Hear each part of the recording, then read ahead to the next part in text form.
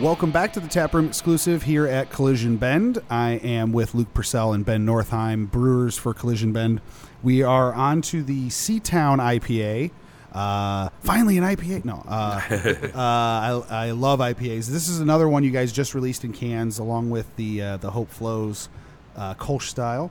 Talk a little bit about the beer, about the name. Yeah, this one is also joining our year-round lineup in cans and draft as well. So come down to the pub and try it out, or pick it up at all the places we distribute to. The name Seatown, naming beer is always a challenge for us, because every name you can possibly I think for most brewers will agree with that. Yeah. Every name you come up with, someone's already taken it. So I was just doing a search for nicknames for Cleveland. I really wanted to name it something after that, and I was like, Seatown was like one of the first ones that pop up. And I'm like, there's probably a million beers named Seatown. I searched for it everywhere, searched on Tap, searched Google, and nothing came back. And I was like, well, we got it. Here we are. It's funny because like there are times where I've come up with like a name and I'm like, oh, that'd be maybe a cool name for a beer, and I do that search, and it's like, oh well, that's 50 other people have that idea. Already taken. I'm not original at all. Yeah. But it's like, I couldn't believe Goldhorn's Dead Man's Curve. Right. Yeah. Like, how did no one take Dead Man's Curve before 2016? Yeah. Sometimes you just, I don't know. Sometimes the rest of us miss it. And then those are the ones where all the rest of us, we look at, we're like, oh, man. How, I was right there. That was one of that and Seatown are both, like, two that I'm really shocked weren't taken before very recently. Yeah, absolutely. I agree. It's funny. Sometimes it just doesn't occur, or I don't know. Or maybe someone thought of it and it was like, nah, that one's going to be taken, and they didn't take the time to look it up. Who knows? Did you already have the brew before the name, or was this one that's a whole other story. This beer has been a work in progress since we opened, essentially, without going into too much detail with it. But yeah, I've been slowly tweaking the recipe for almost 2 years now, and I think I say that now, but next week I'll want to change it again. Right, so. You'll find but something. yeah, I think we finally got it dialed into where it's where the profile's kind of locked into where we want, what we're looking for. As like the market dictates a lot what we do, and IPAs, like we all know, is just the most popular style in the craft beer segment. So we've done a lot of different IPAs, and then some of the ideas from those and hop blends have merged into become this. Since we were canning it, we really worked on it in the last few months, I think, to finalize and get one down that we could keep consistent. Because when you're in a brew pub setting, it's like you can change your IPA all the time and people are happy about it. Right. When you start selling it at retail, it's a little bit different of a game. And when people go to it, they're not just going to it because the can looks cool. Right. It might be the first time they buy it. Right. It might be the reason.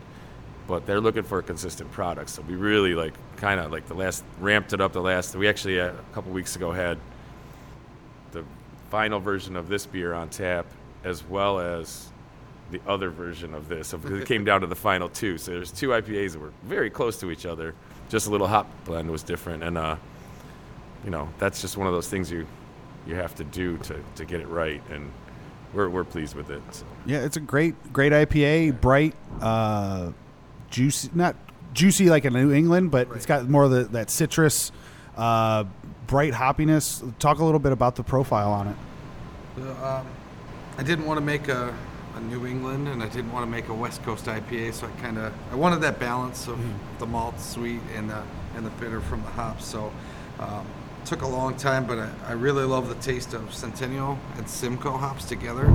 I think that's one of my favorite combinations. Even back as a home brewer, I found that was a great combination. So there's not a lot in the malt bill, just a little bit of specialty malts here and there, just to bring in some more flavor and to smooth out that malt flavor. But it's all Centennial and Simcoe hops, which are fantastic in my mind. Yeah, it does a very good job blending together in this beer, especially. What's some of your favorite ingredients to play with as brewers? I think every brewer's answer is probably going to be hops. Yeah, hops. It's the varieties of hops that keep coming out. Every year there's new ones. They're just splicing and the scientific side of the growing is happening, and then the results of that are different things that we can try. And so many different flavors are coming out of some of these hops now. So, for that being said, I think we know our grains pretty well, you know. And every once in a while, some innovation comes along, and that not quite as often as these new hops have been, but every once in a while, something comes along innovation-wise. I used this red malt recently that was it doesn't give you as much of the kind of cloying like sweetness that some of the crystal malts and stuff like that do, but it gives you this deep red color. So we liked that. We liked playing around with that a little bit on a couple beers. But I see the present and future also of yeast strains. That's been something that's been growing and almost catching up to how fast the different hop varieties are coming out. And there's a lot of flavor to be found in different yeasts and different temperatures of fermentation and things like that I think is probably like the next frontier. Okay. A friend of mine, he was talking to me, he's a scientist, does all the molecular stuff, yeast stuff, and he was telling me it seems like everybody's got a hop farm now. Everybody's growing hops, you can get it anywhere. But you don't see like localized yeast strains as much. And he's like, that's exactly what I'm talking about. He's like, yeah, and he's talking about like he wants to get into the yeast game as a scientist. And I was like, yes, do that. I'm telling him, please do that. That would be really cool. I think it'd be a really cool thing for you guys to start playing with, not just specifically Collision. I just meant brewers to play with. I'm sorry. Sure. No, especially you're fine. Someone on our scale size, like how much we're brewing at a time, we can afford to play with that stuff. Whereas some of these bigger guys in town, the production breweries, don't have that luxury of doing that because that's a lot of beer to make at one time, and you don't know how it's going to turn out. So we have the ability to do smaller batches and really play around with that stuff. So yeah, I think like you were saying, Luke, I think that's going to be really cool to see how that proceeds in the next 5 years even. Well, so with close to 7,000. I keep saying 6,000 every talk I give throughout this past year, but I guess now apparently we're closing in on 7,000 breweries in the country. So if you think about that, the craft beer industry is very important to their whatever state those breweries are in now, and very important for employment, you know, and then lots of other things. And it's becoming, that side of it is becoming agricultural as well. We're getting hops grown, like you said. There's hop farms everywhere now, at least in our line of around. So we have the Midwest as a nice hop growing region, and it was discovered that it was recently, and it's becoming more and more and more. And we're getting some grains that are being grown here, and maltsters in town and things like that. So you're getting all this local, and people are saying, well, I have an all Ohio brew, but I don't know that anyone's used Ohio, you know, produced yeast. Like maybe it's produced here, or maybe, you know, the company might be here, but have they actually like pulled yeast from here? You know, like there's the real Ohio beer is going to be when someone does wild fermentation or something, you know, or like specific wild fermentation that someone like your friend has pulled off of a dandelion or something like that, and like this really throws off these flavors, and you know, that is beyond my world, but I'll certainly buy that from him. Yeah, that kind of stuff goes way over my head. I can't even fathom that stuff. And I was telling Ben, you know, the stuff that you guys do, the patience that it takes is insane, and I don't have that. So well, we fill our time nicely. Ben brought his smoker down. We make ourselves lunch every day, so it's nice. It's not a bad life. Oh, you can't complain at that point, man. I mean, that's beer, smoking food. Come on, like that's the life. So what with the IPA market now, like it's insane how much it's grown. I mean, it's a huge part of the market.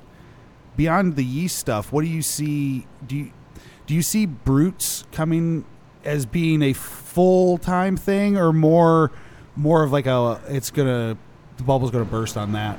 I don't see that hitting as much as the New England.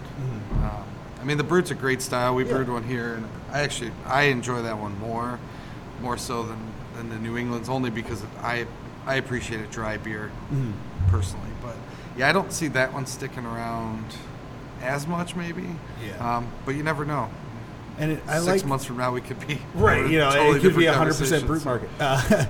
But it's nice to see something like what you guys have done with Seatown, where you were saying how that mix of it's giving you best of both worlds in the New England and the West Coast. I like both styles. I like brutes too, but there's something about that nice bite of a West Coast, but the smoothness of the New England. You guys really knocked it out with thank you. with this one. Thank you. I would almost like. There's one thing I think is pretty cool, and if in talks I used to do, maybe even just a few years ago, I would talk about the American Pale Ale style this way, because I found myself going, oh, this is a traditional American Pale Ale, or this is just your classic American Pale Ale, and I was like, wow, that's really cool that our industry, the American craft brew industry, has come that far where we have those. We have those things.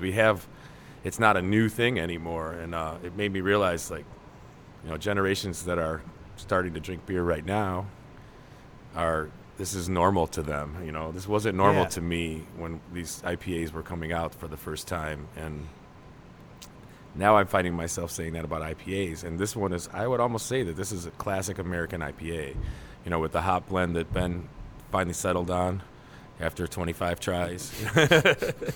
Practice makes perfect. Yeah, right. And I think that both of those are pretty, you know, they've been around for a while, and the way they work together gives you that citrusy, kind of traditional, the way we're used to having American IPAs nowadays, but it gives you some other elements in there, and the balance in there is definitely almost a throwback to it's not a brute, and it's not all hops, and that's all you smell or taste, and that's what I love about this beer. Yeah, it's all around just a very well balanced brew. You know, nothing's overpowering anything else. And sometimes that happens with like IPAs, especially. You know, the hops can dominate too much. Yes. And you know, you don't want that. That's, you know, I like hops, but man, there's times where I'm just like, ugh, this is a little much. But this leaves you makes you want another drink. Thirsts you for another drink. I can't talk today. There's nothing more I love about a beer that makes me want to have more than one of them. You know, it's fun to try things that are over the top and stuff like that. But if I can sit down and drink 2 or 3 pints of them, then that's a good beer in my opinion. Yeah, this is something I can, you know, out of a 6-pack, I can have 2 or 3 of, and not feel like I'm gonna have to go and we're choosing these things. You know, that's why we choose this one for package. You know, we still love playing around and, you know, overdoing it, which is what some people want. You know, we still love doing that, and that's why we have a smaller tank that we can play around with a little bit and do some things that are a little bit, you know. And that's not the one we're going to end up putting in a can, because again, it goes back to that consistency that I'm talking about. And I love that, you know, you said it leaves you thirsting for another beer, because like I think I've said, that's probably a pretty good idea when you're a brewer, to brew things that people want more of. Yeah.